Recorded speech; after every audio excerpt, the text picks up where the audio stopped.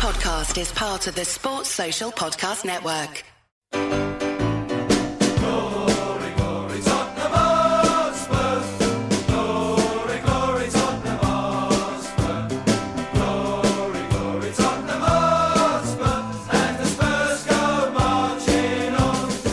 Hello, welcome to the second episode of the Spurs Show this week. What we're trying to do this season, as well as giving you a normal kind of weekly show, looking at the game coming up and the game that's been. We want to give people and shows and ex-players a bit more time, the time they deserve. So this week, delighted to welcome on this special show, we have the author of the brilliant new book, Dave Mackay, Football's Braveheart, the authorised biography. And it's Mike Donovan. How are you, Mike? Very well, thanks, Mike. Thanks for supporting it and bringing me on. Thank you for coming back on. For those of you that probably heard Mike, if you're a regular on the show, Mike's been on the show before with this brilliant book, King of White Hart Lane, Alan Gilzean. We've also had Mike on the book he helped write, Unsung Hero, Terry Dyson. He's also written, The Glory, Glory Lane, Spurs' Greatest Games. But this one, Mike, it's certainly your largest book, 500 pages. My word. How long did this book take, and how did the idea come about, and how easy was it to basically get permission from Dave Mackay's family to make this the authorised biography? Sure, well, it was a long process. The actual writing took about a year, I guess. I mean, and it kept me occupied during lockdown, that's for sure. It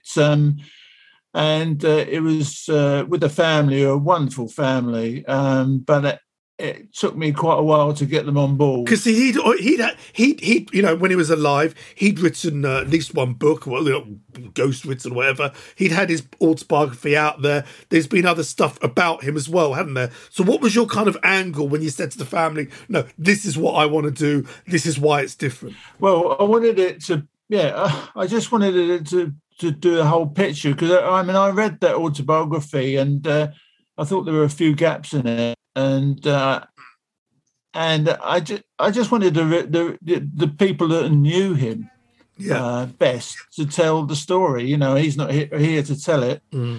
My main motivation, if I'm to be honest, is the same with Alan Gilzean, in that I wanted these guys to be remembered. That it's easy today, people talk about Harry Kane, they talk about whoever, now. And quite often the younger supporters, I guess, and the new generation forget about these guys. And these guys made Spurs what they are today, without the double team. And if you know your history, exactly. Very, very important, I think, for Spurs fans. And for those of you listening that have got, you just touched on, younger sons, daughters, you're taking, a lot of them will be walking to the ground going, Daddy or Mummy, why do you drag me along here? Why do you do it? And I think it's important to know the history, and thankfully with Mackay, largely to know the glory. There has been great moments as Tottenham fans along the utter shit that we've had to endure over many, many years. And I think, Dave Mackay for me was... obviously someone as well. I was too young to see him play, but when you hear Bill Nicholson being interviewed, you mentioned famous in the book, Alex Ferguson said he'd be his captain in an all-time team. You immediately realise this man, this player, is an absolute colossus for all the teams that he played for, wasn't he? Well, that was I think that was a unique part about him. You could say he started out at Hearts and people rated their best ever player. And Derby, they rate him as the best ever player. I'm talking, not me, but talking about people like Roy McFarland at Derby, talking about Gordon Marshall, the only survivor of the Hearts team. Hearts hadn't won anything for 50 years nearly. And then Mackay turned up and then they won 4 trophies in about 5 years. So he galvanised teams, he kind of completely changed them. Spurs were struggling against relegation when he turned up. And then 2 years later, they go and win the double. So this is a sort of galvanising effect this guy had. He was just fearless warrior, a leader. He was incredible. I saw him all through the 60s. And he was just incredible. I mean, he's the best player Spurs have ever had, in my opinion. And I'm not the only one. I mean, Jimmy Greaves says that. A lot of people say it. And it kind of, it should be known. This sort of thing should be out there, that people should appreciate this guy. And he was an absolute phenomenon. And it's kind of, you can't really overstate him. He was a complete player. But this is it, because it's interesting, a complete player, because a lot of people, again, at a younger age, you see bits of footage and all that, and the players that played around him, the hard man and all that. He was an incredibly skillful player, which maybe a lot of people wouldn't know it, unless you obviously watched him play week in, week out. Incredible skill. Well, that's right. I mean, I remember Alex Ferguson at his funeral made that point. He said we all know how brave Dave Mackay was, but he had so much skill. He's 2-footed. I mean, there was one, Craig Brown told me a story, the Scotland manager, how when he was playing for Hearts, when he was a boy, when Craig Brown was a boy, and when Mackay came on the field, he just ran on, and then without looking really, from the halfway line, just volleyed the ball into the goal, without even looking. And it kind of, and it's going, wow, And I mean, every time he took the field at White Hart Lane, he used to kick the ball up in the air, used to juggle it, and he had this trick of the coin trick, with flicking it from his foot up to his knee, up to into his lapel, into his his jacket pocket. I mean, he had so much ability. It was frightening. I mean, that's. As you say, he had this hard man image, but he also had abundance of skill. He's probably. I mean, in the Spurs, I'd say he was probably their most skilled player. I mean, he kind of, as well as their biggest influence and leader, he was probably their most naturally skilled player. Let's go back, because there's lots I want to cover, and obviously the book, there's a foreword by his son, there's a lovely foreword by Dennis Law as well. But again, obviously we're going to concentrate on Spurs. This is a Spurs podcast, but it really does cover Hearts, Derby, managing Derby to the title in 1975. But we're just obviously going to focus on Spurs. Firstly, how did he get to Spurs? Because famously, originally, he didn't want to come, did he? No, that's right. I mean, he was a bit disappointed with Hearts for letting him go, because he only ever wanted to play for Hearts. But when he found out, I think, I say it in the book, that apparently one of the directors thought, he's had a couple of breaks to his foot, and they thought maybe to cash in while the going was good, and he wasn't best pleased. But as soon as he knew that they were willing to let him go, he was off, and it all happened sort of pretty quickly. Chelsea and Everton were also interested, weren't they? Yeah, I mean, they were, but they were kind of, I think Spurs kind of stole the march, really. It's quite a good story, really, because when he was, it was, I think Bill Nicholson had a scout up there, and he was looking for a player. And I think Mel Charles, he was looking for midfield. Yeah. Mel Charles came up first, and he was going to go through with that. But then he got this tip off about Dave Mackay. I went up and saw him and thought, wow, I hope Mel Charles turns us down, because I really want Dave Mackay. And thankfully he did. He ended up at the Woolwich, didn't he?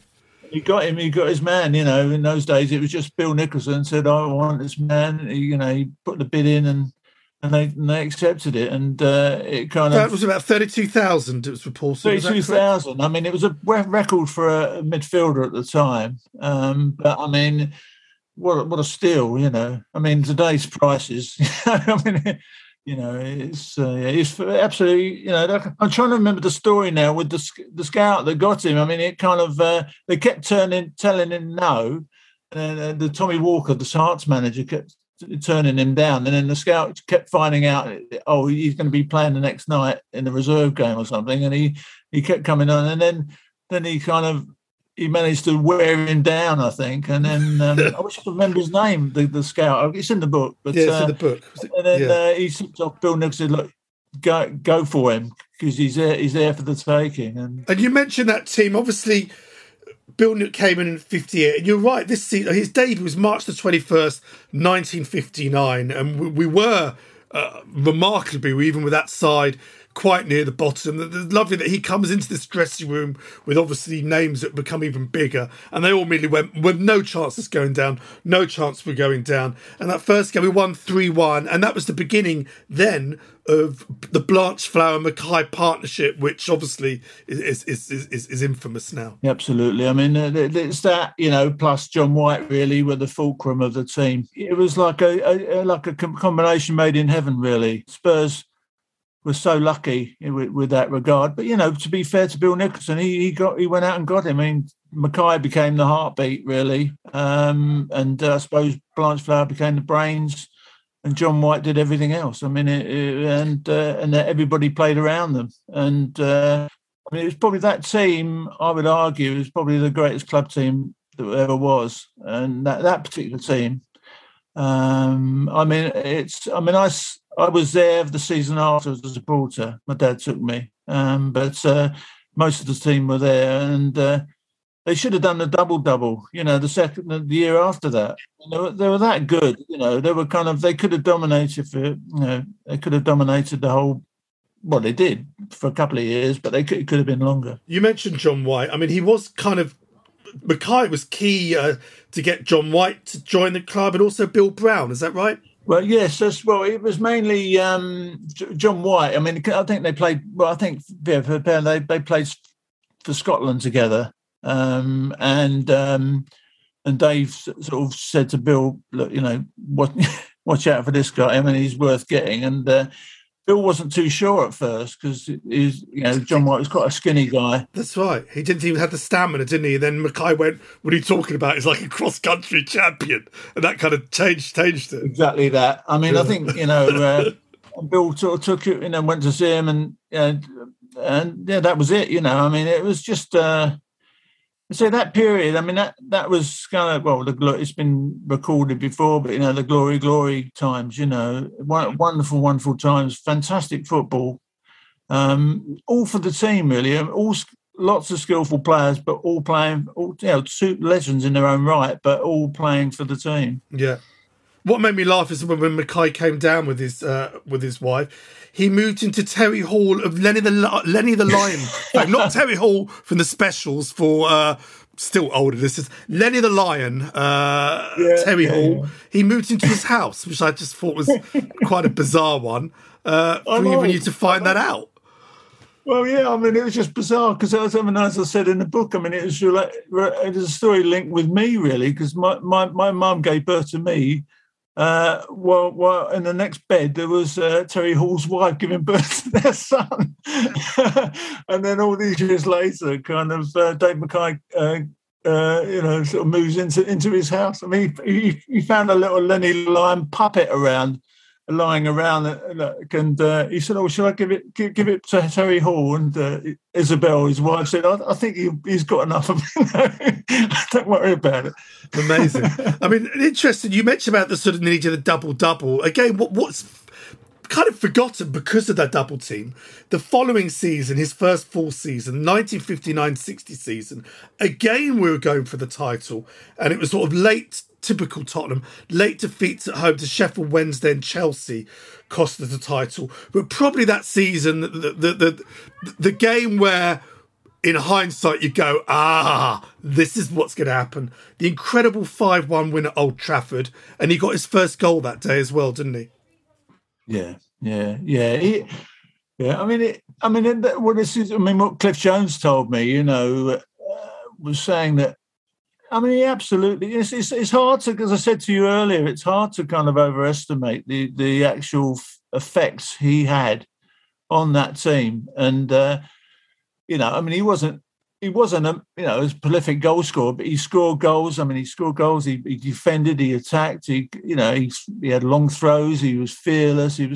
He just could do everything, and he did that right from the off, and that you say the next season, that was kind of they went close, and then the next season well, we all know what happened there.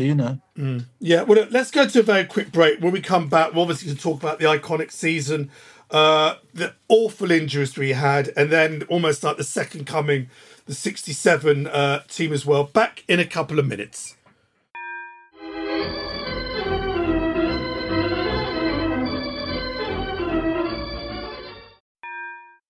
And we're back from the break. Just to remind you, for premium content, including a daily news show, if you're one of these people that doesn't have time to collate what's going on, we provide all this service for you.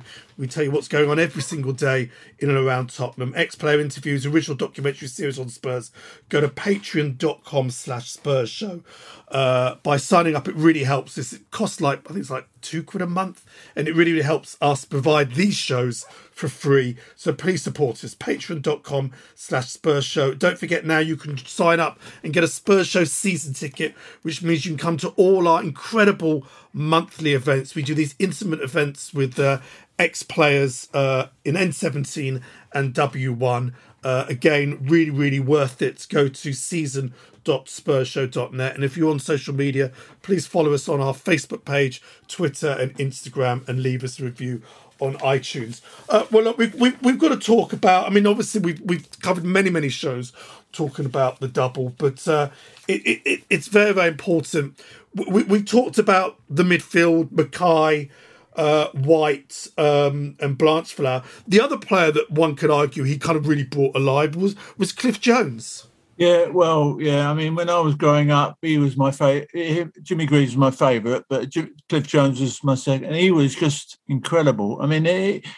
He was so brave, so fast. He had such great ball control. It was like the ball was glued to his feet, and he ran like Ryan Giggs used to run. Like glided across the turf. He used to do these diagonal runs, and then he wasn't very big, but he used to really get up high for some headers, and really very, very brave, and he scored loads of goals. He kind of, for a winger, a phenomenal goal record, and he was so exciting to watch. It's it's rose-tinted spectacles maybe, but I kind of those experiences will be with me for life. Just watching him run down the wing or go diagonally across field, and the excitement, it just, as a young lad, couldn't be beaten. And he was definitely, if you're going to name the fourth crucial member of the team, I think you'd have to say Cliff Jones. What's also interesting in the book, and again, I've done this series in the post-season called Top 10 Tottenham, and Julie Welsh talked about the European Cup Winners' Cup, and that was the pinnacle of that team. You say in the book that Mackay knew this as well. He even after that European Cup Winners' Cup, he knew that was an end of an era, and he was right, wasn't he? Yeah, he was. That was a cruel thing for him, really, missing the cup final. I know Isabel told me how gutted she was when he told her the news. He kind of he basically, it was through him they got to the final, really, and then he got a groin injury. It wasn't a serious injury, but Bill Nicholson always trusted his players to give him an honest answer, and he said, "Well, I can't. I better not play." And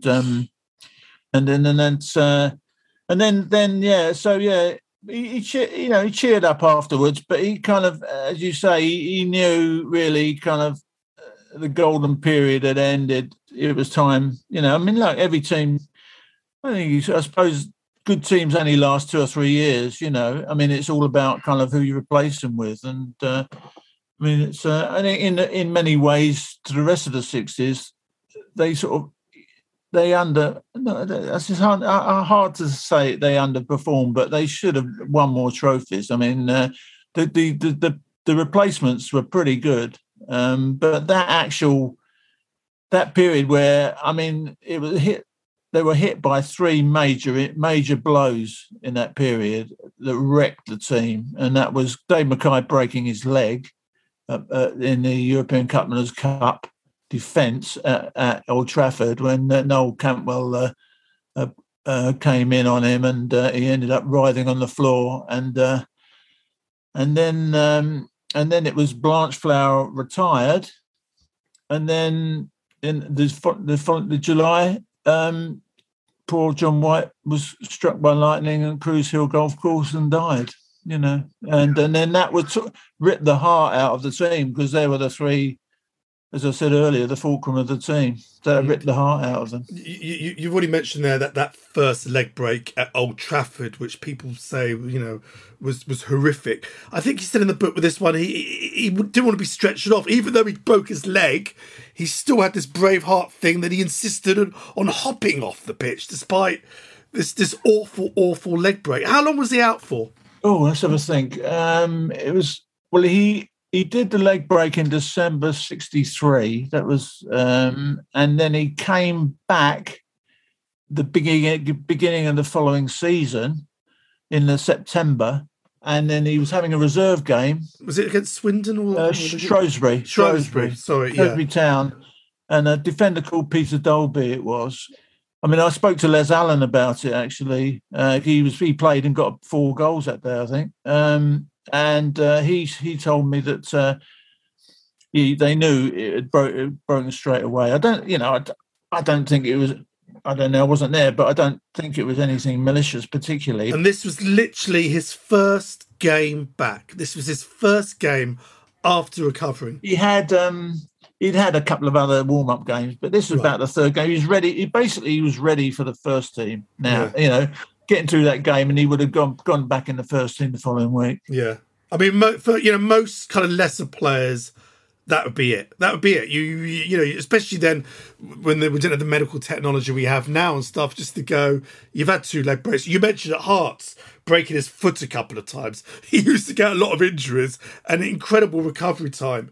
As I said, for most players, that would be it, wouldn't it? Incredible. Well, I mean, I must say, just refer back fractionally, but after he had, even before these broken legs, he fractured his skull when they were playing, I think it was European Cup, when they got to the semi-finals in 61, 62.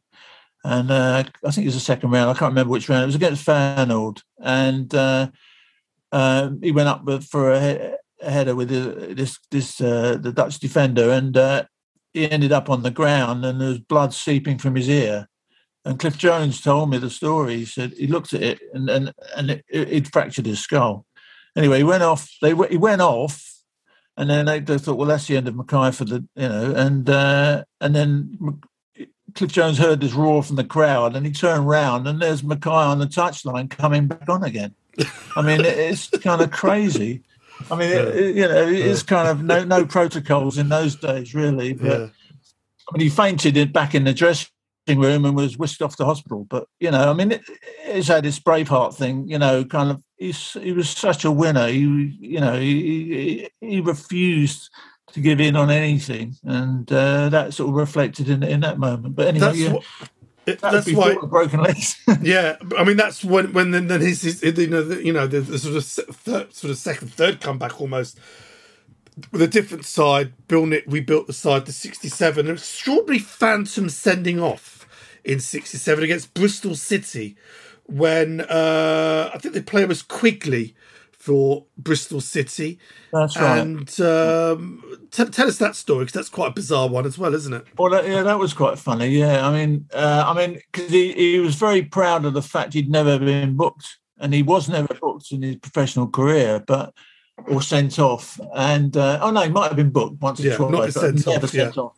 And basically, Quigley just it was the ball had gone out of play, and Quigley picked the ball up and just threw it in Mackay's face, from close range for no reason. So Dave Mackay clocked him, and then the referee pointed to the dressing room to Mackay, and then Mackay. There was a sort of delay, and then Mackay kind of like looked over at Quigley, and Quigley was a bit sheepish and sort of like shuffled up and confessed what he'd done. And so kind of, and it all died away. So he kind of, he was actually, the referee had actually pointed to the dressing room. Yeah, he talked him out of it. He basically talked him out of it. He said, no, he threw the ball in my face. I retaliated, blah, blah, blah. And it was like, oh, okay, fine. I mean, it's just utterly bizarre. I know. You wouldn't do it these days. But I kind of, Quigley was kind of very sheepish, apparently, and kind of was very, a bit embarrassed by it all, but probably a bit intimidated by Mackay, really, But in the same cup run, 67, he also smacked fellow player Cyril Knowles in the quarter-final. You write in the book, when obviously he wasn't happy what Knowles was doing defending-wise, and he lost it and gave Cyril a bit of a slap as well. So could dish it out to his own players. Well, that is kind of, I mean, he had standards, and he didn't normally. I mean, that wasn't his normal way, really. I mean, the way he led by example in many ways. I mean, he kind of one of these fist clenching, let's go, and. But if somebody was not giving everything, because I think that the others, this is why he inspired all his teammates, because they were, I suppose, they were a bit intimidated by it. They got, with him on the team, exuding all this self-confidence and will to win, and if he caught them out not giving everything, then they knew what they were going to get, and probably Cyril Knowles probably half expected it, But it wasn't also just his fellow teammates and whatever. He could put fear in the opposition. Famously the Cottony Cup final against Chelsea, and a lot of Tottenham players said the game was won by Dave Mackay in the tunnel before the game. Yeah, well, he kind of, this is what was going on earlier about how when he came out, he jutted out his chest, and he kind of, he had this look, he just convinced, he sort of let people just looked at him and shriveled, I mean, it kind of, it's hard to explain. It sounds ridiculous in a way, but he kind of had this intimidation thing, but he just his aura, it's like he had this aura about him, and he kind of, and I think sort of Chelsea had got involved in a bit of a row over cup final payments or bonuses or something, and then they were sort of slightly kind of, and then they'd lost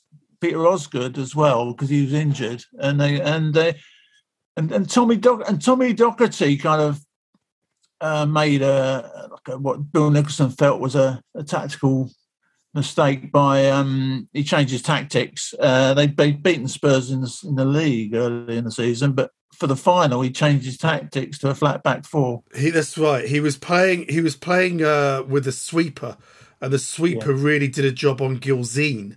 But we heard a story, and I can't remember which Spurs show it was. We had a great story. There was some sort of charity, some kind of pre-cup final dinner, and Docherty was on the table with Bill Nick with players and all that, and Docherty apparently just told Bill Nick what his team was going to be before the game, or Bill Nick overheard him telling someone what he was going to do, and apparently Bill Nick's ears pricked up like, just wouldn't get that nowadays. Of that going on and hearing what that team was going to be. But I mean, again, it's something I'm trying to sort of explain how big it was for Dave Mackay to go up 6 years later to lift that FA Cup after the horrific injuries he had in a brand new Tottenham side. What that felt that day for Tottenham fans. No, absolutely. I mean, it's just a fairy tale, isn't it? It's one of these fairy tale stories, It's and it kind of. I know I spoke to Jimmy Robertson, who scored one of the goals that day, and I think Dave enjoyed the celebrations afterwards. That's for sure. And I think Jimmy put him to bed. I think it was a kind of and nobody, when there's a famous picture I noticed when Mackay. Well, I was there actually at the game, and when he just hugged the trophy and gave it a kiss, and who's going to begrudge Dave Mackay that moment? He said it was, I can't remember the exact phrase, but it was like the supreme moment in his career for him. Because it was the way he'd come back from the abyss, really, and and he won the cup, which was a lot more important those days than it is now. Absolutely phenomenal. Yeah. But aged around 34, he then kind of thought about quitting, and presumably told Bill Nick that he quitting, that was the end. Did Bill Nick try to convince him, or did Bill Nick think, you know what, he's getting to that age now that if a move came in for him, obviously famously, Brian Clough of all people really, really went out his way to get him at Derby, who were then in the old second division. Is that right? Yes, that's right. Yeah, I mean, it was, we came to know Clough, but then he was kind of wet behind the ears manager, really. Nobody really knew he hadn't done anything special. I think he was at Hartlepool before that, and then he got the job at Derby, and he was just building the team. And Mackay was kind of himself was thinking that he didn't know. He thought that was it. Basically, he thought he wasn't playing his best. Obviously, the injuries must have taken a toll, and he didn't want to, appear to be below his best. And Bill Nicholson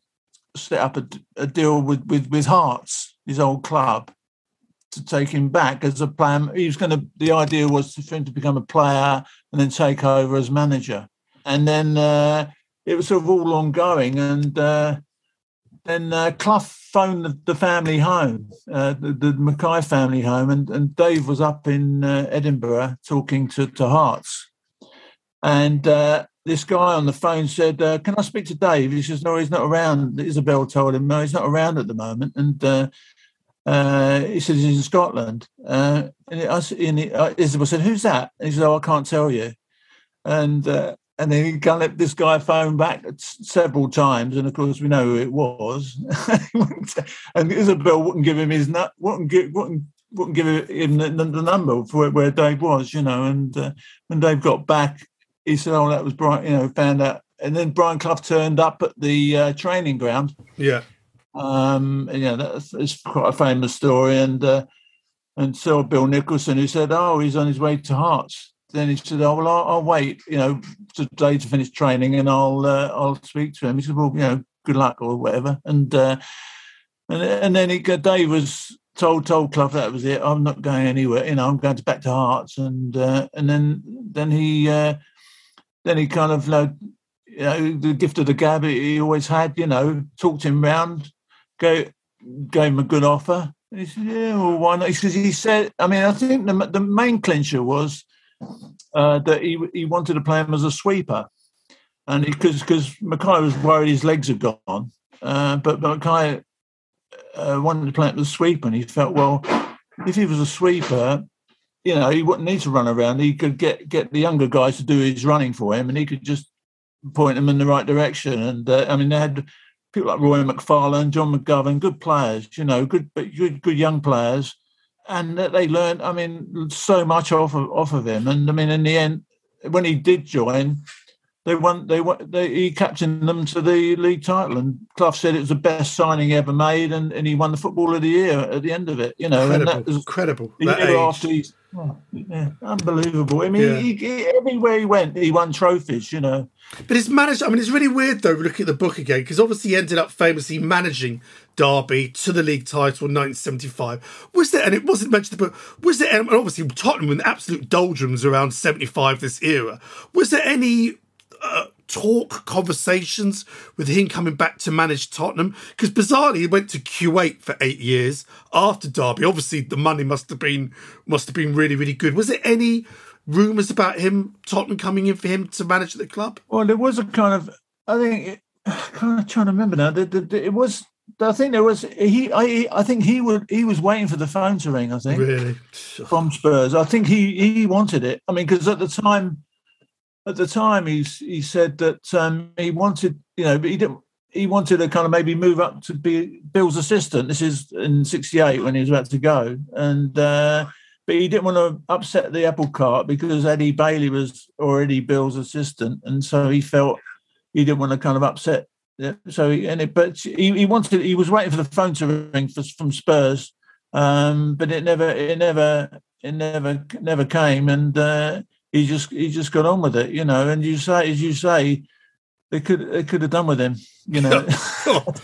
Yeah, absolutely. God, imagine him in the dressing room with that team, and you know, getting them going. You know, well, look, Mike. We can carry on. I mean, as I said, there's the Derby. There's loads of other stuff. It's a wonderful book.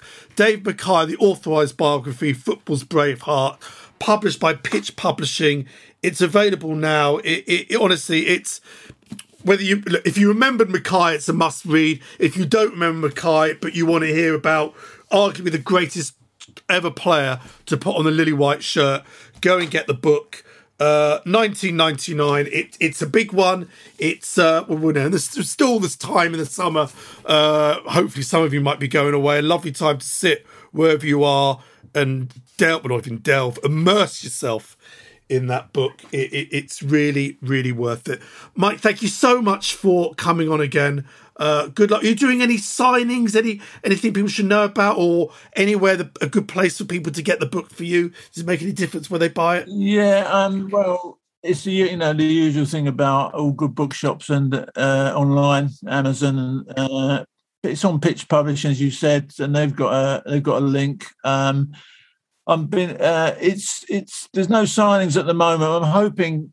I mean, this is up in the air. I don't know whether I should say anything, but I'm hoping to get the book into this Spurs shop. Whether that happens or not, I don't know. Yeah. But I'm hoping that, and I've already had a lot of support from people like Steve Perryman, Pat Jennings, Cliff Jones, and I think they would all turn up for it. And they've been tremendously supportive. The short answer is no, there isn't actually anything done. I mean, I've been doing promotion. I went on Radio Talk Sport yesterday, and oh, nice. And I'm going on BBC Derby radio in a couple of weeks, I think. And anyway, we're getting there. It's just really, we're building up to it. And I mean, there's so much. I mean, we could talk forever about this guy. And this is why it's 500 pages. It kind of.